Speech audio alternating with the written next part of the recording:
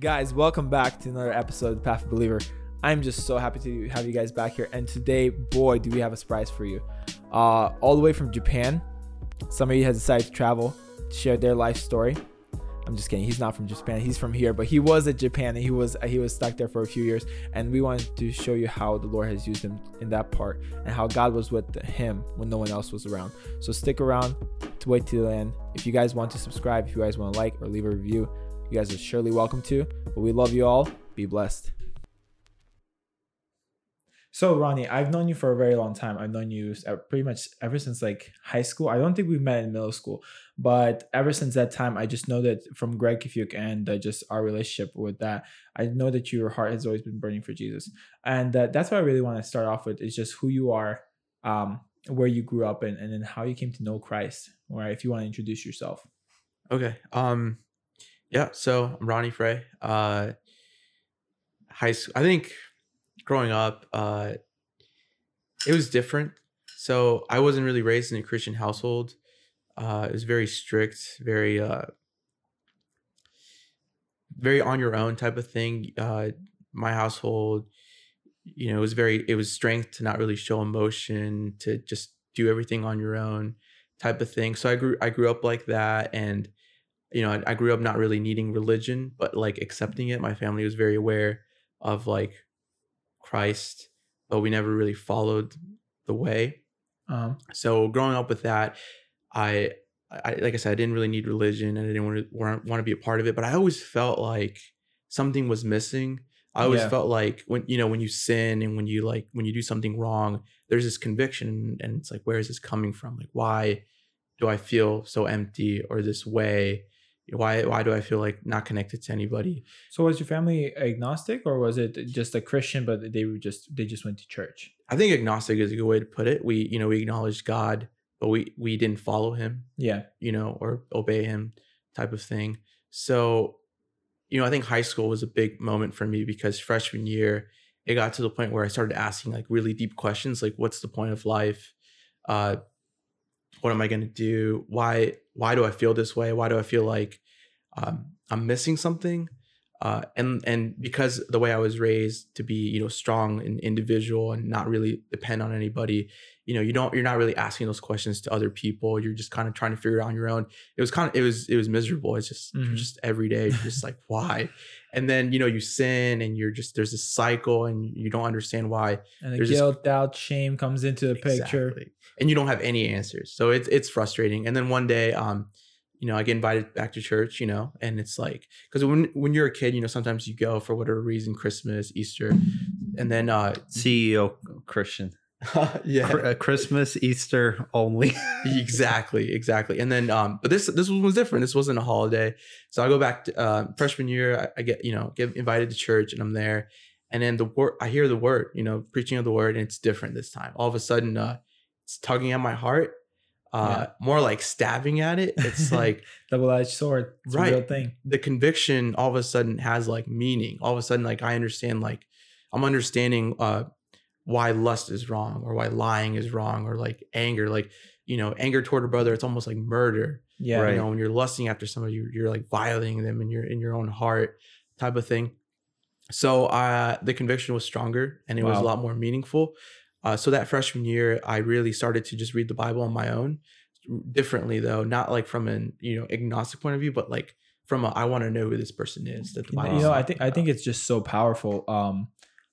And I think that anybody who has been through a relationship with God, they can know that the God that you encounter corporately is not much different, but it's less powerful than the God that you encounter personally. Right.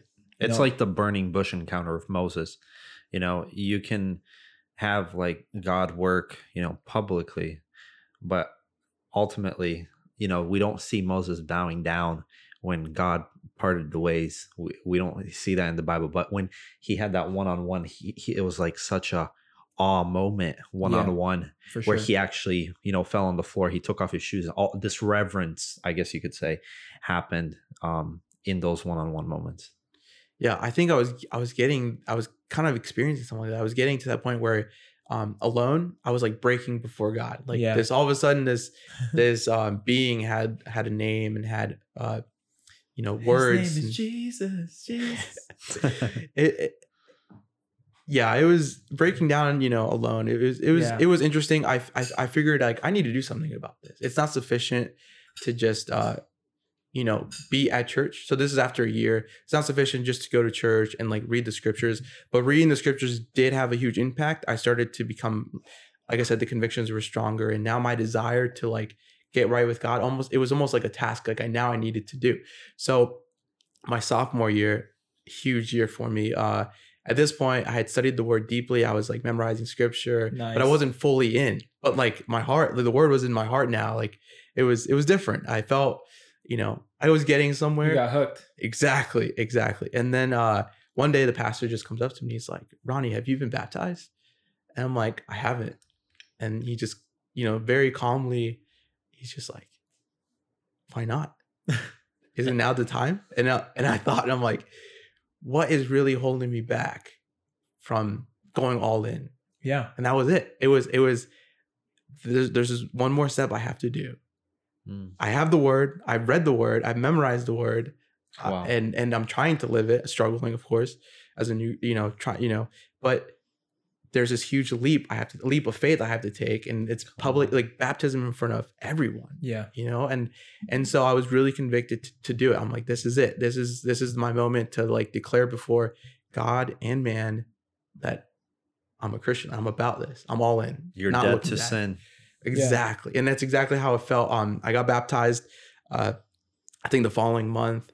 And I really like to think that was the moment where, I got saved, because that's the moment where I took the word and I did it. I followed through with it. The Lord says, be baptized, what you say, I kind of like the way you started. You grew up in a very independent family where you did not rely on anybody. So for me, just thinking about how you're speaking, you also wanted to do everything to the most highest intent. That's kind of like what I'm getting from you speaking. So even when you were serving God, you weren't baptized. Did you have the Holy Spirit at that point? Were you baptized into the Holy Spirit? No, that came about a year later. But Nice. I think in between that year, you bring up a good point. The Lord in that year broke down a lot of the walls that I had built up from the way, my background. And a lot of it was pride. A lot of it was, being kind of alone.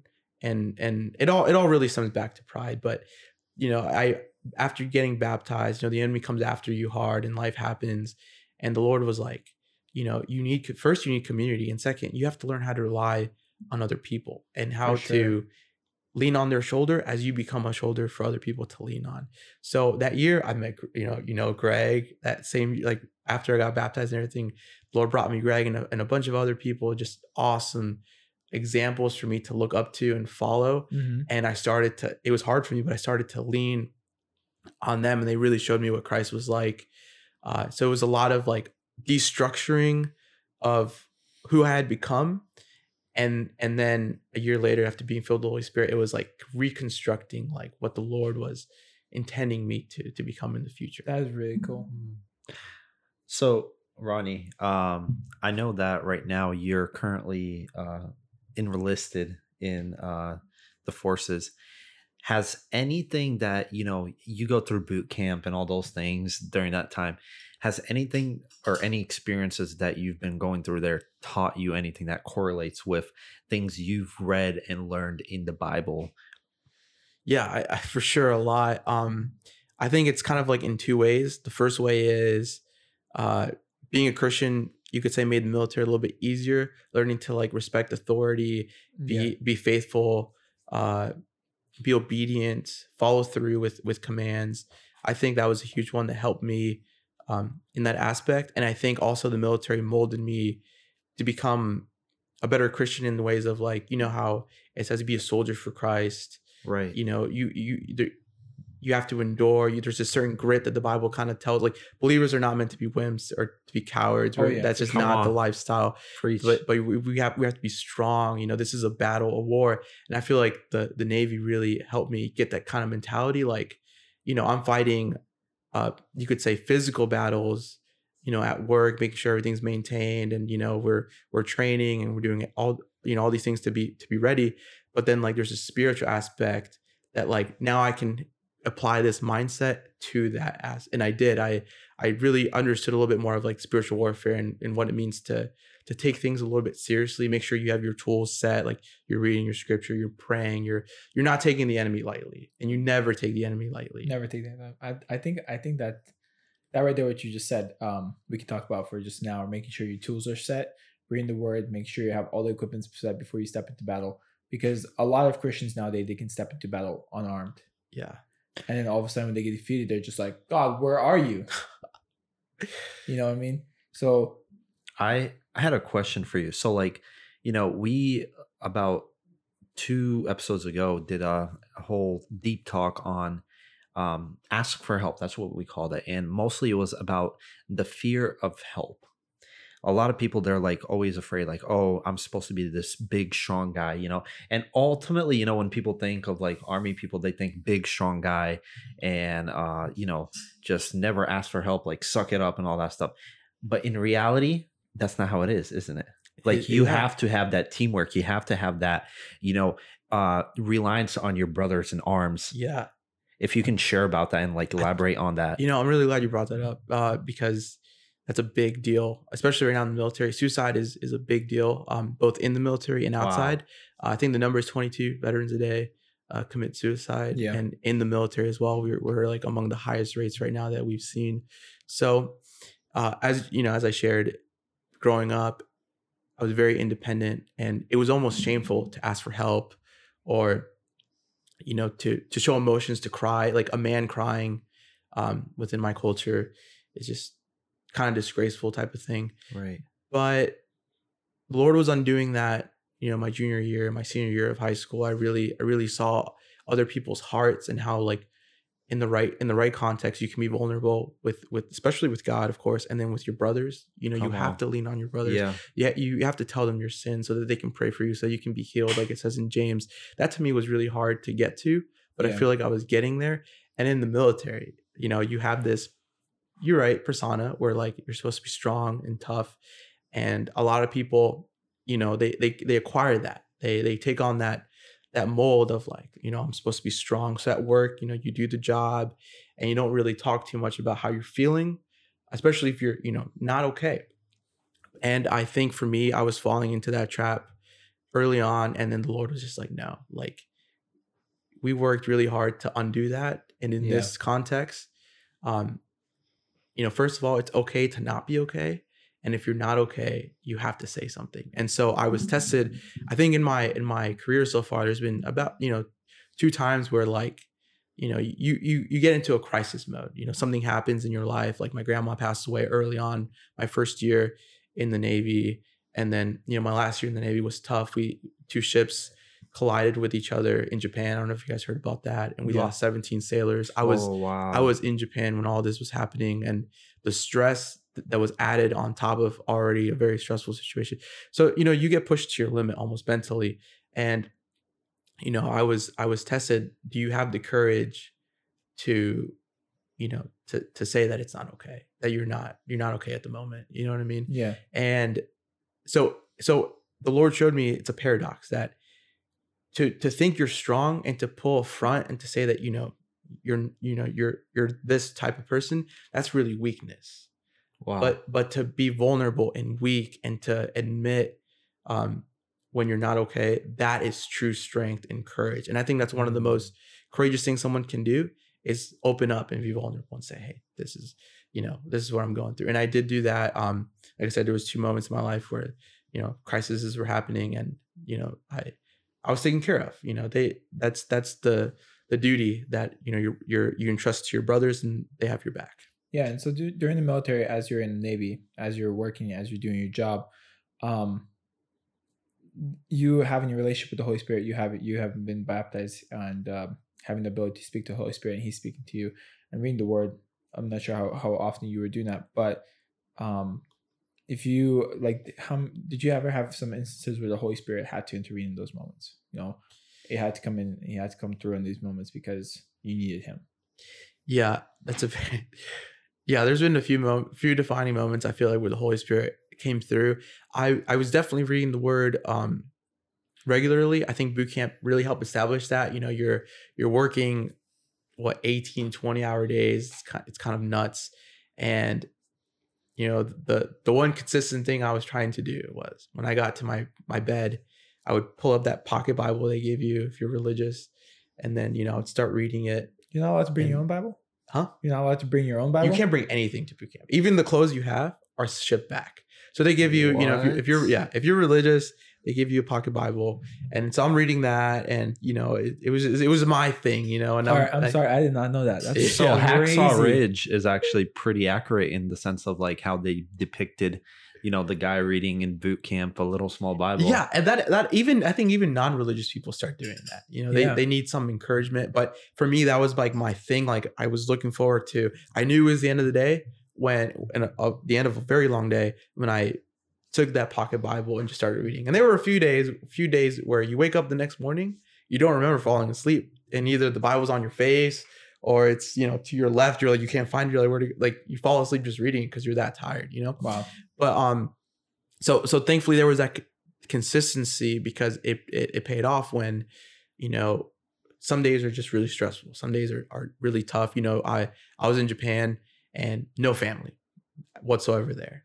And you do have, you know, by the grace of God, I had some really good friends there, but you don't get to see them every day. You know, you're busy working crazy hours, and some moments are tough. And then the Holy Spirit there were a few moments where the Holy Spirit just got a hold of me and was like, listen, like I've got you. Like I am with you. Like you may feel alone, or you may feel like, you know, what you're doing is unappreciated or unnoticed or insignificant. And you just want to like freak out or just like give up or just, you know, whatever. But like, I'm next to you, like as almost like your best friend. Like I've got your back. Wow. So, you know, you were talking about how basically, you know, you were asking for help during these times that were hard and stuff. And, you know, how actually the Holy Spirit revealed to you that you're actually a lot stronger when you are helping. And the lie of the enemy is to show you that when you are asking, you're actually weak. But that's not the truth. And it ties in with the Bible verses where it says, when I am weak, in your weakness, I am made strong. And then the other one that comes to mind is he's close to the brokenhearted, you know? I just found that as such a parallel with what you just said right now.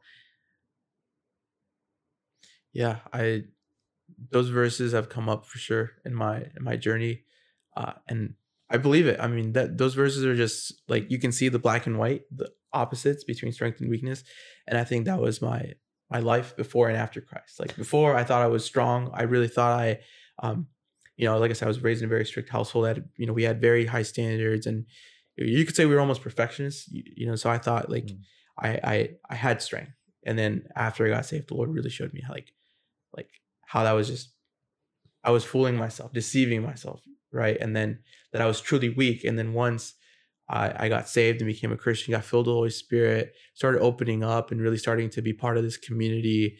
And like I said, leaning on other people while they're leaning on me, how that is true strength. How like we were never meant to do life alone or be like this lone wolf, but we were always meant to be part of the bigger picture. Tying that in, you know, you're probably not the only Christian that was there, or maybe I'm wrong. Were you not the only one there that was Christian? No, there were a few. They're definitely few and far in between. There's not a whole lot, especially with the culture and right. whatnot. And even in Japan, like being plugged out of America, which, you know, finding a church is not hard. Just throw a stone, you might find one. Right. That's very true. But especially in North Fork. Yeah, but in Japan, where like less than 1% are saved. Wow. You know what I mean? It was you don't really have a whole lot of Christians to choose from, you know, and befriend and get to know. But the Lord was really, really amazing in this aspect. He really there was a prayer. It was a prayer of mine while in Japan, because I didn't realize the situation I was going into. And once I got there, I realized, oh my goodness, right. Like no community, you know? Right. That's exactly what I was going to ask you. Like, how do you even go into a place and you're like, yo, I feel kind of like this, stick in a whole body of water. And it was hard. I think when I first got to Japan, I guess I didn't realize it, but I quickly figured it out. Less than 1% of this country is Christian. You kind of just assume like Christianity has already globalized and gotten not here. The enemy really has a stronghold in Japan. So I realized it was going to be really hard to like A, find a church, and B, like get plugged in. So 2 weeks later, I'm out to sea on a mission. We're by Korea. So it doesn't really hit me hard yet. And then I get back. So we get back to Japan. It's like December. So we were out to sea for a few months. And, Christmas is coming up, New Year's, my birthday, all these things. And then I realized how truly like alone I was. Mm-hmm. I was like, when I say alone, I mean alone, like no family, no friends, just me and God. And so that was a very hard realization to come to. So I'm talking to my friends, I'm talking to Greg, talking to my family, and members of the church. I'm like, please pray for me. Like I need community. Japan is the type of place where your faith will either grow or be destroyed.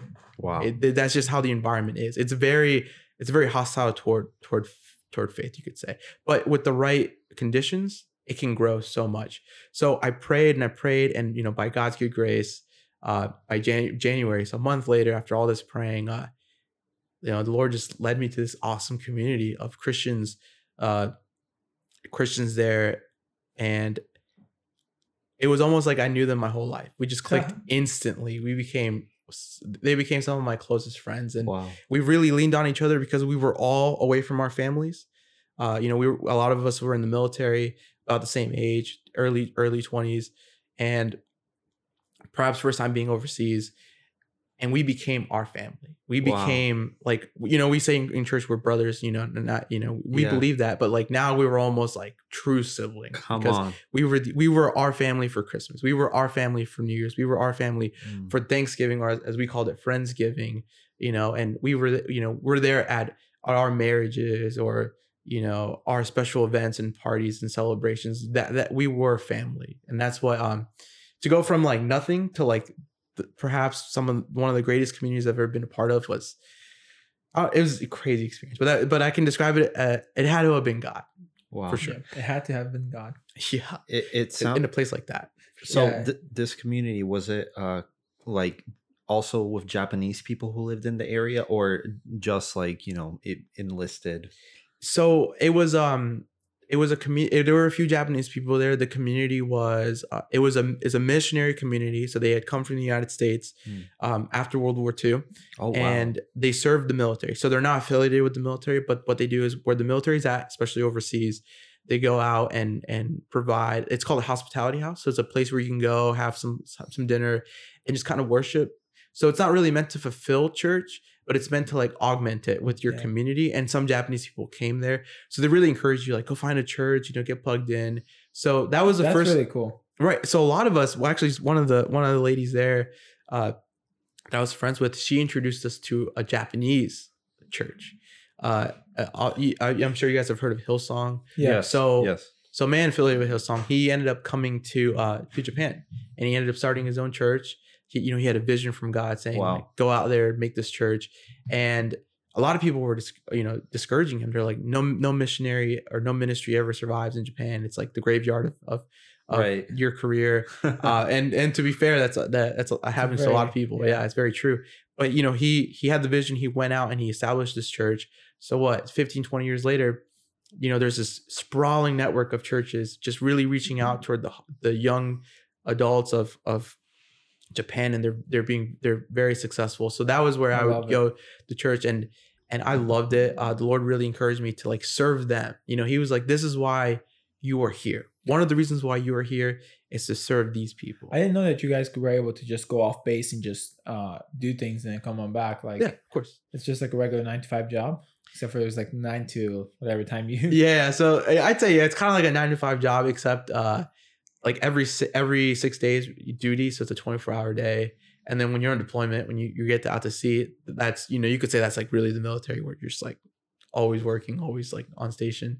But yeah, when you're on land, you can, you're not working, you go do your own thing. And for me, that was being part of that community, like I said, serving the Japanese people. I think when I was at the community with a lot of the military believers, that was really edifying and growing with the Lord. But when I was with the Japanese church, Australian church, that was really us giving to them, really serving them, being those servants that were like, we're here for your salvation. We're here to minister to you. Wow. Type of thing. And what is the main religion of Japan? Shinto, and it's I've never heard of that. Shinto. Same. Shinto is it's almost it's a religion, but it's almost a philosophy. It's like Buddhism. It's like Buddhism, and Buddhism and Shinto are the main ones. Shinto, I think, is more predominant, but they both go hand in hand. It's not uncommon to see a Japanese person who believes in Shintoism and in Buddhism. But that's their biggest thing. You can almost describe Japanese people as a-religious because they just see the world as a collection of gods, and they just kind of pay respects and honors to these gods, and then they just continue with their daily lives. Yeah, so it's not very personal. That just reminds me of a story with one of these missionaries that I know. He went into China. He went to like right next to China-Mongolia border, and he came into a temple, and there was all these gods that were up all over the place, and in the middle of it was a Holy Bible, and he's just like, I was so confused. I was like, why is the Bible here? And one of the tourist guys, he's just like, that's because we believe that's one of the gods, so we want to pay our respects to it. So that just ties the two in. That's crazy. It's a very dark, like you can almost feel the spiritually, you can feel like the tension, the tension, like as a believer, right? It's almost like it almost hits you in the face. I remember one of the first things I did outside of base, because when you first get there, you're not allowed to go outside. You have to go through indoctrination. Make sure that you understand their culture before you actually go out and experience. Yeah, before you offend somebody. Right. And the relationship the United States has with Japan is very sensitive, and it's very, very important. So they don't want us to mess anything up, which I totally understand. So you go through indoctrination. One of the first things I did was go visit a temple because I was just on the tour. So you do a tour, so you get acquainted. So you go to the temple and you just feel it. You're just like, this isn't right. Yeah. And then after that, mandatory tour, I stayed away from temples for the most part. And I remember one day we were going to Mount Fuji. So I climbed Mount Fuji, one of the coolest things I've ever done for sure. But before you go climb Mount Fuji, the bus stopped at like the city right on the base of the mountain, and they stopped at a temple. And so, like I said, I didn't really visit temples very much. But we got off, went into the temple. I didn't think too much about it. And then you go up to the plates. I remember there's these bowls where you can pay an offering to the Shinto gods. And, some of my colleagues, we were all going to climb Mount Fuji. It was work related. They organized a tour for us. They were just putting in their offerings there, like as if it didn't matter. And to be fair, I almost like didn't think too much about it either until like I did think about it, and I was like, wait, if I were to put this coin in this bowl, oh man, like because they're like, this goes to the temple to like it's an offering, but it also like supports the temple, and the monks are there, they're looking at you, and that you what's a penny or whatever, just throwing it in there, right? And you're like you're reaching in and you're just like, wait, this is significant. If I do this, you're giving a sacrifice. You're offering something to another god. Right. It's idolatry. Yeah. And that's really one of those sobering moments. Hits you. That hits you differently, man. It does. You're just like, we don't have that here. Yeah, you don't. Not really, but still, like over there, you're just like, whoa. Like, what? I mean, what?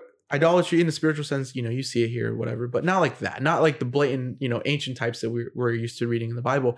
This is kind of that. And you almost miss it if you don't spot it. So, I'm almost like about to just partake in something that all my other coworkers are doing because it's customary. And then, the Lord just like almost like convicts you before you do it. You're just like, no, like, do you understand what you're about to do? So that's really, I think that describes Japan really well. They're, like I said, they're very a-religious, but they're also very like, they're very spiritual minded. Yes, it's a philosophy, and I think for those kind of people, the best way to even approach them, right? You cannot approach them if you don't have power, right? Exactly. You can have all the knowledge you want, but then they have spiritual things that happen, and you have to have a spiritual God that is Yeshua. You know, you have to look at that and you have to be like, okay, I'm walking and Jesus is walking with me. Come on. So if I see a sick person, if I see the blind, they get healed on the spot because I carry the power of Jesus. I don't carry the power of Vice anymore. Right. Or I don't carry the power of Ronnie. Right. I think that's why, honestly, like I've heard this, Bill Johnson say this very often, but their population for demographic, let me put it that way, for their BSSM school, Bethel School for Supernatural, is a lot of people from the Asian culture area. So they fly in, and I think it has to tie in with what you just said. They're very spiritually minded. So meaning it's a lot easier to get people of that reality understanding that, hey, there is not just this physical realm that we live in, there's a spiritual realm. And you can even say, why do you see 100,000 people instantly get healed in Africa, but you can't see 2 or 3 get healed in the church today? Right.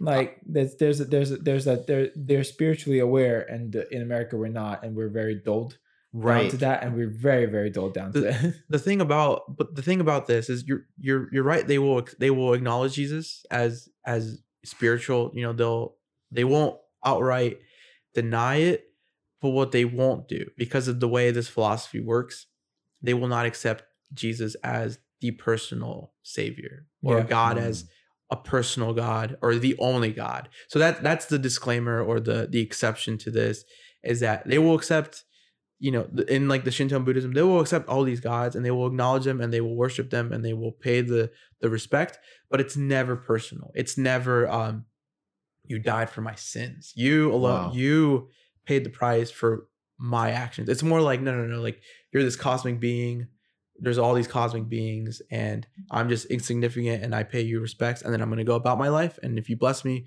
awesome. And that's why it's so hard for them to accept the requirements that the Lord demands. He doesn't want to be a God. He doesn't want to be a part of your philosophy or spirituality. You know, he wants to be your God, the God, your savior, your redeemer, you know, your friend. It's not sufficient to just keep him out on the, as they do, you know, on the shelves as one of their gods. And it's like, no, I can't just be on the shelf. I have to be in your heart. Come on, dude, that's so good. That's such a different way of thinking about it. Did I hear you correctly though? You said that they like acknowledge the power of Jesus, but they don't accept him as the only God. They acknowledge the person of Jesus. So like they acknowledge that like the idea, or so like that he is a deity in another religion. Right. Okay. So that makes sense. And that's kind of how Shinto and Buddhism works, I think, for them, from my experience and what I've seen, is that there's these collection of gods, and and they have their purposes and they acknowledge them, and they pay their respects, and that's really kind of as far as it goes. It's the same thing with Jesus. To the ones that will acknowledge Jesus, they acknowledge him as a deity in a religion, so they might pay their respects, and they might understand a very surface level where we come from as Christians. Like, okay, there's this person that we pay respects to, but they don't understand the relationship. That part is disconnected completely. It sounds like, from everything you just said right now, dude, like you have this awesome experience that the Lord has put you in. I don't know if you see this yourself, but the Lord, like right now, I'm just like taking some notes to talk to you about, and something the Lord revealed to me right now is you are one of the lucky people that gets to experience the language that you learned in the Bible, meaning you get to go through some of the similar things that some of the apostles had to do. Like some of the apostles actually went to Asia. Yeah. And they had to, you know, go through maybe even worse than what you are right now, because globalism kind of revealed them to different cultures. Back then, I can only imagine they probably only had like the emperor and whatever not back then at that time in culture in Asia. But like you have this like opportunity of like going through and laboring in this modern day version of stuff you read in the Bible. I don't know if you feel that yourself, but yeah, I think my first year there, I didn't quite see that. I thought I was very lucky to have the community I had with the military Christians there. But when I was with in the Japanese society, I almost felt like burdened. You know, you do feel weighed down by the spiritual aspect of it. Right. You're like, you know, this country is so anti-Christian. For example, some of them will accept Jesus as, you know, as a spiritual deity, but what they won't accept is the acceptance of like almost Western values. So for example, if a Japanese person, because they're very isolationist, Japan has had a history for centuries of just being closed off. It wasn't really until the United States kind of forced them open that they started to open in certain ways, but they are still very much, it's ingrained in the culture to be, alone and isolationist, which if you think about it, I can relate to from my past. Right. But one of the things that they're so against is almost adopting Western values. So if a Japanese person in a traditional household becomes a Christian, it would not be uncommon for them to be shunned away from their family, to be treated as an outcast and just disregarded. Like you're betraying your culture and you're betraying generations of beliefs in Shintoism or Buddhism or both by adopting these Western values that are almost like invading your country. Because like I said, they're very isolationist, very traditional.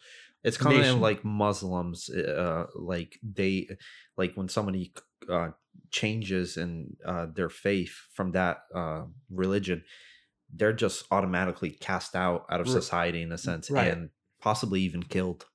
Right. They're definitely not as violent for sure, but that social aspect is definitely there to the point where some people do commit suicide. It's one of the highest suicide rates in the world, and it's we're a very individual society in the United States. Japan is a very collectionist society. It's always about the whole and not about the person. Right. So when you adopt Christianity, to their view, you're betraying the community. You're betraying the whole, and that's a big sin in their view. So all these things were weighing down on me. You can say I'd like to analyze, maybe sometimes too much, but my first year, I did a lot of thinking. I did a lot of like processing, and then you're very analytical. Right.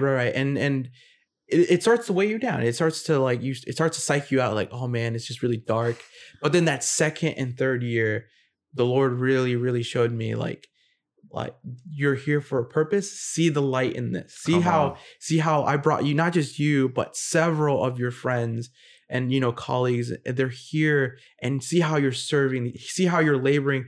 Like, and that really helped me change my view. Right. Instead of seeing it as a burden and almost like an annoying like task, it was now an honor to be here. Wow. And to serve them, to be a servant for them, because I'm saved. Right. My salvation is good. I have the Holy Spirit, but almost everyone around me, like, they're not saved. They're not going to heaven. Like you almost start to now there was an urgency. Now there was an honor, but like a rush to like go out there and serve. And so that second and third year, my perspective changed, and I did see it as like a really cool like experience to be used by God in another country. So I was actually going to touch on that a little earlier, but I didn't know how to say it. But if you could just share some of the ways that you did serve and some of the ways that you did bring Jesus into people's lives. Sure. So at the military ministry, because the thing that you said before was their relationship's really like on edge. So you can't really do anything out of the boundaries. So you were really constricted to what you could do, right? Very true. Very true. You're very right. You don't want to offend them. But at a certain point, you just don't care anymore. You're just like, no, like I'm here for Jesus. Right. I'm here to save your life. Like you're dying, and I can see you can't. Let's just do it. Well, this is the thing, and I kind of tying in with the guy you were mentioning who started the church from Hillsong in Japan. When the Lord puts a vision in your life, He will provide the provision and the resources and everything. He'll set it up so beautifully for you. You just got to walk it out. Where other places failed and other people before him failed because they might have done it from themselves. If it's truly from the Lord, it will go through. Me and Vas have seen that in our lives in general. And I'm sure you've seen it through, the testimonies. I'm sure you'll share furthermore. And also, this verse is coming in mind is that those who refresh others become refreshed themselves. Amen. Yeah, I love that. So if you can just share about that. Give us some testimonies. That's awesome. That's an awesome verse. Well, especially when you're by yourself. Yeah, just to hit that verse really quick. My first year, where I was really, almost selfish, right? You're thinking as a burden. Right. You're not refreshed. You always feel tired, especially with the work, and you just feel exhausted. But that second and third year, I felt so energized because I was pouring myself for other people and not just me, of course, but now I had a team and we're doing that, and you feel alive, you feel a rush. So I think that verse, very true. You refresh other people, the Lord is going to refresh you. So that's definitely a really good verse for this. How I was serving. So think about this. I'm an American who is in the military, and I'm in Japan, right? And I didn't know Japanese. That's a good point, right? Like I think I could say hello. I could at that moment. He looks Japanese, but he doesn't speak Japanese. Like, let's get that straight. Right? Like I could say like hello, goodbye, whatever. But like, I didn't know how to communicate with the people. I was ignorant of their customs and traditions and culture. And Japan is from my travels, is one of the most one of the places that has the most like almost social codes, honorifics and they're very nonverbal society. Like the way you look at someone, the way you talk to somebody, the way you address them, and even like if I meet you for the first time, I'm just gonna say hello Vasily, right? But it's different there. There's so many different ways you can address someone, and they all have meaning. So I was ignorant of all these things. How does the Lord use someone like me who does not know the language, does not know like the culture? Moses and exactly. How does the Lord use someone? Lord, like I have me? a speech impediment. Exactly. And so if you think about it, the odds are against me and against a lot of people who go there and try to minister to Japanese people. But I think we talked about this earlier. Like the Lord will still use you if you're willing. If you are submit to the Lord, He will provide you the tools and the resources you need. So how that happened in my life was one of the first things I did was in the military ministry, I got into music. So I learned drumming, right? So I was a drummer. Did you play guitar before you left? No. I was a percussionist. So I learned a lot of like the drumming instruments. So I did that for the military ministry, but a lot of them were already Christian, already saved. They were just there for community. So what we did was from there, I was introduced to the Japanese church, and what these people do, and it's so awesome. They go out every week to the train station, which in Japan, train stations are very, very congested, very popular. They bring out guitars, cajones, the boxing drum, and mics, amps. Wow. And they just play out there. And That's then amazing. that's how they get the people's attention. Cause you see something like that, you're going to be interested. You're like, what's going on over there? Right. Especially Westerners. A lot of us were Americans who were there. And, they get curious, and then you just invite them to church. They see happy people. They see people who have joy, who are out there. Just, you get curious. And a lot of Japanese people, they're very insecure, and they're very, like I said, one of the highest suicide rates in the world. There's a lot of depression going around, and they see this. Don't they have like that one park? Is that in Japan? The or forest? China? Yeah, the forest. That's in Japan. That's in Japan. So, oof. Yeah. So, and I remember, and to tie into that, I remember one day I was with my friend, and we were in the train station, and we were trying to go somewhere. So I think we were kind of in a rush, and all of a sudden there's an alert on the train information display, and I can't speak Japanese or read Japanese. So I'm like, what does that say? And she's like, oh, it says personnel injury. And I'm like, what does that mean? And she's like, oh, I think somebody flew themselves into the train. And you're like, I'm taken back. I'm like horrified. I'm like, no way, that's horrible. And she's like, that's actually kind of common, especially where I work. So she's like, she works in Tokyo. Wow. She's like, and that there's this in her train segment, that's a very common occurrence. Wow. That was a very hard pill to swallow. Right. Hearing it from so right. Like a natural thing. Like if you go back to World War II and like the kamikaze attacks and everything, like it's an honor thing. It's a very honor-based society. And if you lose your job, or you're in a place that you don't really see a way out, that's almost like the honorable thing to do, is just you don't want to bother anybody else. You don't want to bother your family and friends. So it's dark. It's a very dark reality.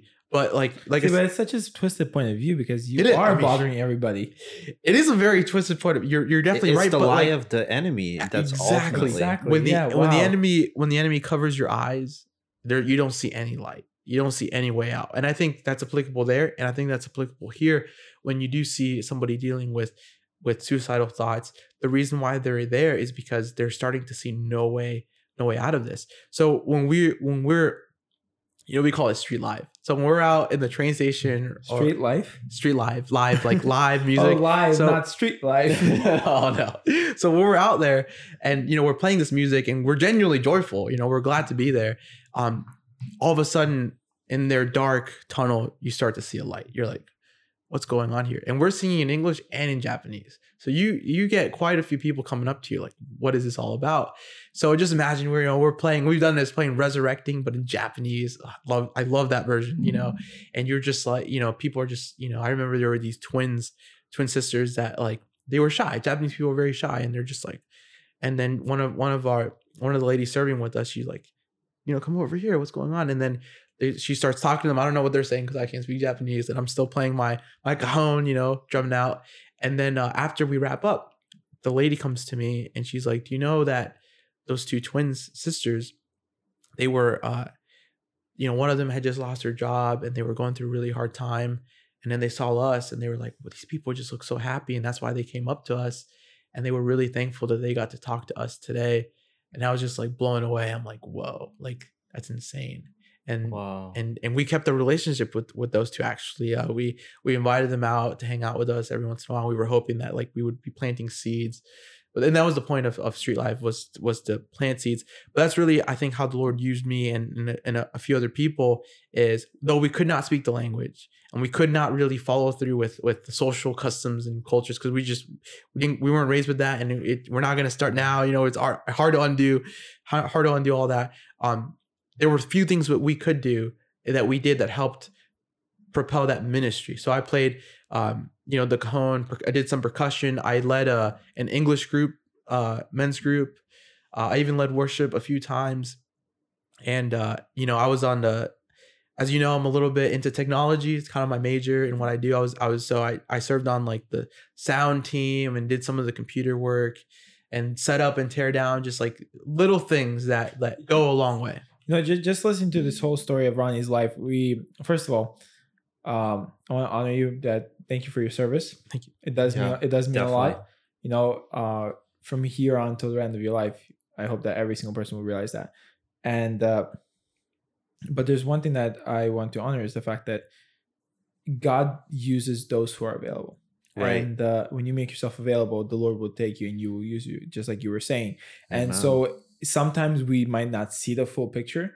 Sometimes we might not understand what's going on, but God is intervening, and there's spiritual cords of love that are moving around you that you might not know, but God's dragging people to himself. He's pulling people along, to him through your life, through you just walking. So like people will know you by your fruits. The other thing I wanted to address is that the importance of us displaying not only our words, but also our actions.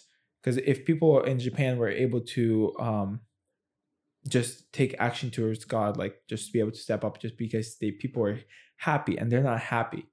We could be singing songs of praises like we were speaking about, and yet we're just like, hallelujah, lover of my soul. Right. Where you could just be like full of joy. Body language and all, just like it's so expressing it. It's so important. And you sit in church and there's a few moments that happened to me. Even now, I know Ronnie's speaking about Japan, but like in our church, in our society, when you are filled with joy, the people around you are joyful. Come on. People around you are joyful. There's people in church that do not understand that. There's people in church that do not have it at that moment. Some of them didn't have a full relationship to God. They're there. It's sometimes their last resort, and they need that fresh breath of air from you singing, from you being all out for Jesus. And I hope that that doesn't change your life. But since we're coming to closer and closer to the end of our podcast, I wanted to speak about God has been using you, and God has been putting things in you. Your life is moving forward to a certain point, but in every single point in our lives, God gives us a message that we start to carry. And so, just if you want to share your message for, like, if you were handed a mic on stage and like, here, Ronnie, share a message, same exact thing. Share a message to our viewers. Just give like 10 minutes of your time. Just speak. A message. So, I guess speaking from my perspective and what the Lord has done in my life, I'd say the world is a tough place. It's dark. I think there's a scripture where it talks about how creation groans, for the revelation of the sons of God. There's this almost certain like pain and agonizing pain within within our world that's been present since the fall, right? Since the beginning to now. You don't have to look very far, but you can see this almost like pain that like sews everyone together type of thing. We're all like sharing in this pain. But the Lord provides this whole other alternative to that pain, to the sorrow that we're so used to, you know, the loss of a loved one, the loss of a job, the loss of a friend. Like that's what the world provides.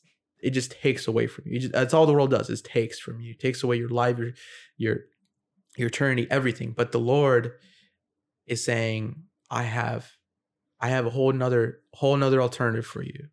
Instead of this pain that is experienced in the world, I have a joy. I have this joy unspeakable for you. I have healing for that pain you've experienced. I have love for all that hate that you've grown up with. I have community for the loneliness that you've experienced. So I think the Lord is really there, reaching out to this world, making his message through us, saying, you don't have to be what you were anymore. You don't have to, what you've done and who you are does not have to be who you will be and what you will do.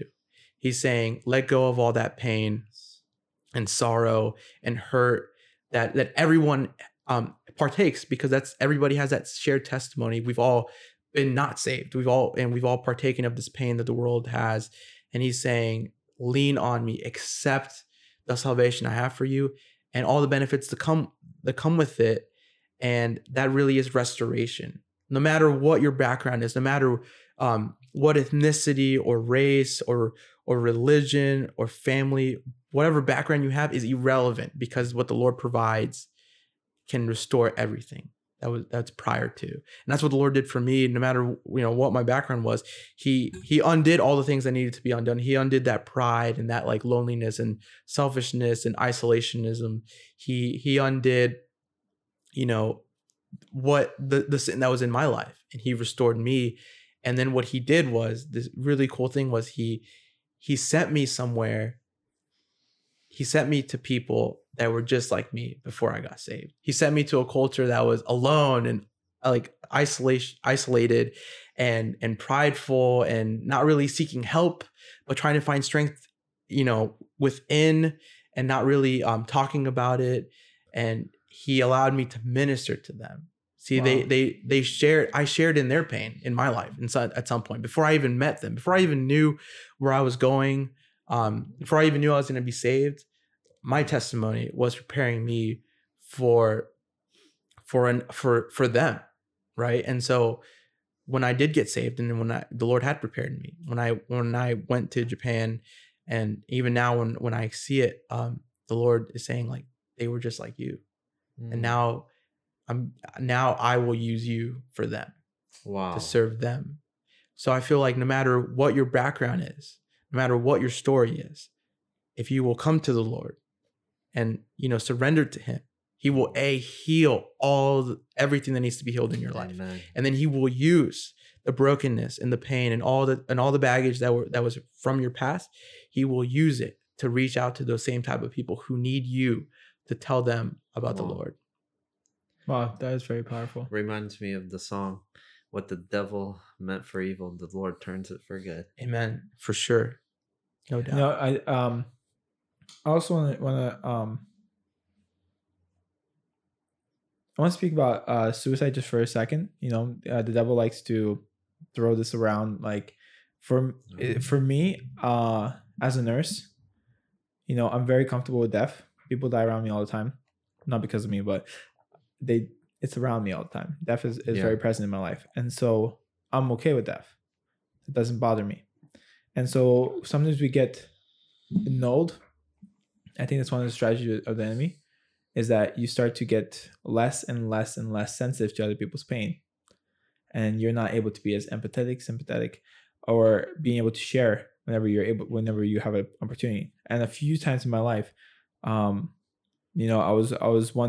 was just once driving, and I saw ambulance and everything else. They were just off the side of the road because somebody jumped off the bridge, and I was just like, I was looking at it, and like for me, it really didn't faze me. I just kept going. Then the person next to me, they were just like, "What's going on? Oh my goodness, that somebody killed himself." For me, it was just like nothing. And so whenever you see something happening like that, what's your first response? What's your first thing? Not when somebody's already dead, but like before they die. We have so many people that pass our lives, pass next to us, pass by us, and we have to, or even you yourself, if you're watching, if you have suicidal ideations, if you have suicidal thoughts, depression, all these things that can start up the seed of suicide. There's freedom in Jesus. Come on. Amen. There's freedom in Jesus. The enemy's going to try to push and push and push the fact that you are not good enough. You're not all the way there. Maybe your family's making you an outcast, and that you seem like you have no way out. That no way out. It's like looking at a poster in the white room, and you get so used to looking at that poster in that white room because you forget that the door's right behind you. Wow. Come on. All you see is that poster. All you see is that poster. All you see is poster. And sometimes the door is right behind you. And so Yes. there is people that can go through depression. There's people that can go through all these things. And I feel like the answer, we can easily say it's Jesus. But for them in their life, we want to say that you are not, if it's you are watching, you are not, you're not alone. If you just turn your attention just for a second, the Holy Spirit is right next to you, and He's able to speak to you, especially in this moment. Yeah. So, Father, I just pray that whoever is going through that, Yes. whoever is experiencing that, God, I ask that you just come down on them right now, God, and just hug them, Father. Yes. Embrace them with your spirit. Embrace them with your love. Pour over love into their life, God. They are not who the enemy says they are, God. So we bless them. We thank you for their life. We thank you for all that they've been through. We ask that this becomes a beautiful, beautiful rose in your kingdom. In Jesus' name we pray. Amen. Amen.